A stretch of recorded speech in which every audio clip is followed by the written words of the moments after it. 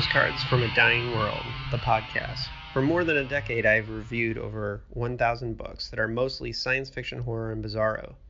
This feed will feature bonus audio I have produced over the years, as well as a monthly digest of reviews based on what I've read each month, plus the occasional bonus material about my own fiction. Thanks for listening. Hello, and welcome to the Postcards from a Dying World October 2020 Book Review Digest. October was a fun reading month for me, but since every day is a reason to read horror, I didn't focus on horror just because it's Halloween month. I just read my normal TBR. First up was Osama the Gun by Norman Spinrad. Even though this book was published stateside in 2017, it's important to remember that this book was devised in the years that followed 9/11. While the Trump years and the insanity of it may have dulled some memories of the political climate of the Bush years and the early war on terrorism, it's important to remember that era in the context of this book that was written in 2007, just 6 years after 9/11.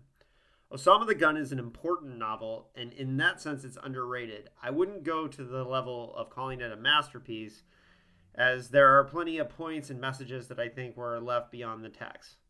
While I think the intended message is clear, it is dated by the sense that it was written before the rise of ISIS, and I feel there's another story there. It has been compared a few times to The Iron Dream, Spinrad's novel, The Iron Dream. But I think it's just the jaw-dropping audacity of the subject. Osama the Gun is written to present an unpopular point of view, but unlike The Iron Dream, it was not conceived to be terrible. See, The Iron Dream, Spinrad was writing as Hitler and mocking the sword and sorcery novel, thus the book was almost unreadable. Interestingly enough, though, Spinrad has just appeared too early on this topic because mainstream publishers have done the war on terrorism in science fiction since then, with hardcover releases of Matt Ruff's The Mirage, Omar El-Akhar's The American War, which I review in the same episode, and Israeli author Lavi Tidar has done the novel Osama, which was released to wide acclaim. So I'm working my way through all these books, and eventually it's going to end up as an episode of Dickheads, so keep your eye out for that. As a standalone, I think Osama the Gun should be read. It is far from my favorite Spinrad. The man has a shelf of masterpieces and unique works of speculative fiction, so it's down on my list of Spinrad books, but that's not an insult because Spinrad is awesome. I interviewed Spinrad on the Dickheads podcast, and we talked about the book, so hop on over to SoundCloud to check out that interview. I think it's interview number 13, but that's just off the top of my head. All right, next up I read Parable of the Sower, a graphic novel adaptation of Octavia Butler's classic novel, written by Damian Duffy and illustrated by John Jennings. So how did Duffy and Jennings do adapting this classic? Well, this is an intense book with huge themes that are expressed deftly in minor details. This graphic novel is an excellent translation and an important work that will get the story and the ideas out there. So no matter how well it is done, I doubt Jennings and Duffy would think of it as a substitute for the novel. That said, this graphic novel makes up for one of the few negatives of the narrative format in Butler's original novel. The novel was written as journal entries, and at times it broke some of the suspense. The creators of this graphic novel smartly kept this idea in the text through narrative word bubbles that looked like tiny pastes of notebook paper and with stylized handwriting. So we don't lose Lauren's inner monologue, but that said, it is a graphic novel, and we don't have the unfolding last night this happened kind of thing that kind of slowed down the narrative. The artwork is powerful and has a painted, somewhat abstract feel. The panel and page design is great, it flows, and most importantly, as a fan of the novel, it felt right to me. The book comes with a beautiful hardcover layout, and there's cool design even under the slipcover. The introduction is by author Nalo Hopkinson, is amazing, and the whole package is a big thumbs up. You can hear from the creators, Damian and John, who appeared on this podcast 2 episodes ago.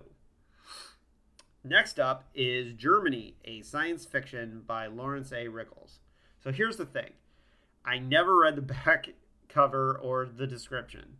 I wanted to go into this book cold. And I read the preface, and it mentioned a lot of science fiction I'm interested in. All I knew was that Rickles had written an entire book about Philip K. Dick. And so I wasn't entirely surprised that he was interested in PKD, but shocked that he seemed very interested in the novel The Simulacra. After a few pages, I realized, and I felt really stupid about this, that this was not a novel, but a collection of essays devoted to science fiction that came in the wake of World War II. That in itself is an interesting idea, as the genre was really just hitting puberty when Hitler marched across Europe. The Hugo Gernsbacks and John W. Campbells of the world were trying to shape the genre through the pulps and was faced with the side effects of having trouble getting paper. At the same time, their stories were an escape from the horrors of war and sometimes even carried to the front. It could be argued that Catherine C.L. Moore, Henry Kuttner, and the A.E. von Vogts of the world were the ones that were doing the shaping of the genre. But Rickles was more interested in the aftermath. The message of this book is not spelled out in a 2 + 2 = 4 formula. Rickles is not being definitive and exhaustively hitting every point through just exhaustive examples. There are separate essays that follow his muse. He seems to be just interested in the books that most interested him. He's not trying to hit all canon, I guess is what I'd like to say. But for fans of critical theory of the genre, there's so much to chew on. I suppose I should not be surprised that no one else reviewed this book on Goodreads. You have to be an academic or a deep dive sci-fi theory dork like me to really enjoy it. Shit, this is the kind of book you could just implant into my brain, and I think that's the best compliment I can give it, except for maybe the one that I gave it by putting it 2 books down from Damon Knight's In Search of Wonder on my shelf. This is a must-read for sci-fi theorists, and I'm glad I did. Next up is The Loop by Jeremy Robert Johnson, who is an old friend of mine from Portland. This book is gore-drenched and cringe-inducing with events that happen left and right in a story that is science fiction / monster / body horror. There's fun stuff with class division that is more like Breakfast Club than Stranger Things, even though the book was marketed to be like Stranger Things. Lucy and her fellow adopted friend Bucket has the best, most heart-filled relationship in the book. And I think those elements are some that readers will miss just because of the white-knuckle pacing. The Loop, in most years, would be a shoo-in for Best Novel of the Year. The thing is, this is a year of masterpieces from Silvia Moreno Garcia, Paul Tremblay, and Stephen Graham Jones. Not to forget Mallory by Josh Mallerman. There's just like a whole bunch of amazing books. And Stephen Graham Jones is my current leader with The Only Good Indian. I'm not sure how this year will shake out, but this book is a really good sign of things to come, and it is one of the funnest books you can read of the year. So, what you have in The Loop is a fun horror novel that's kind of like Nick Cutter's The Troop meets Breakfast Club. And you're getting lots of comparisons to Cronenberg. I think there's a little bit of Brian Evanson in there too. But anyways, Jeremy was on the podcast the last episode, but he was also in episode 6. So check those out. Next, The American War. The American War by Omar El Akkad. Now, The American War is a dystopian novel set in the latter half of the 20th century, but thanks to the nuttery of the current executive branch, the story feels more real than it ever should have.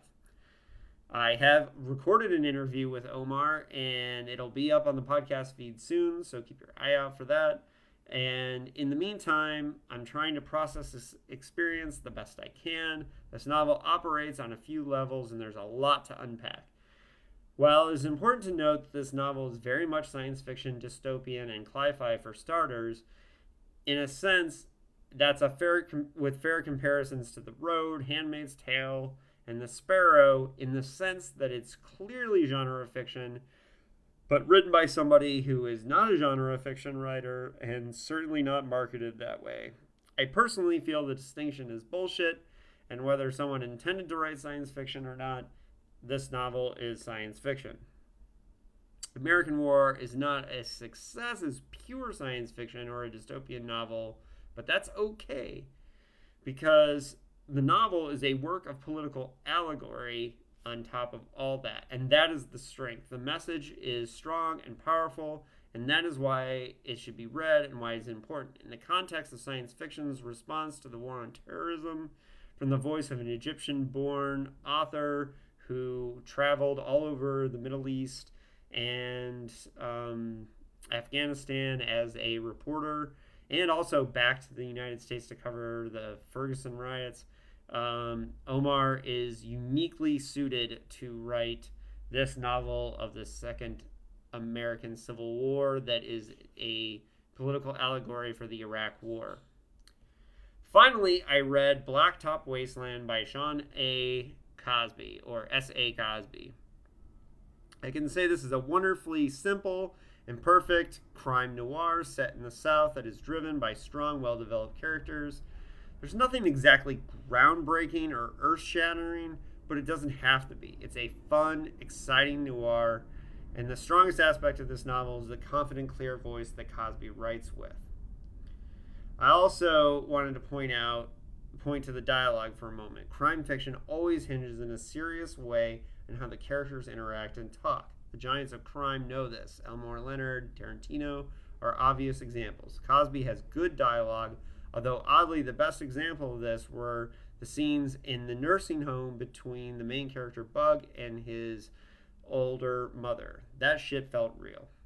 This is a fantastic noir, and here's the amazing thing. This is Cosby's first novel, so he has room to grow yet.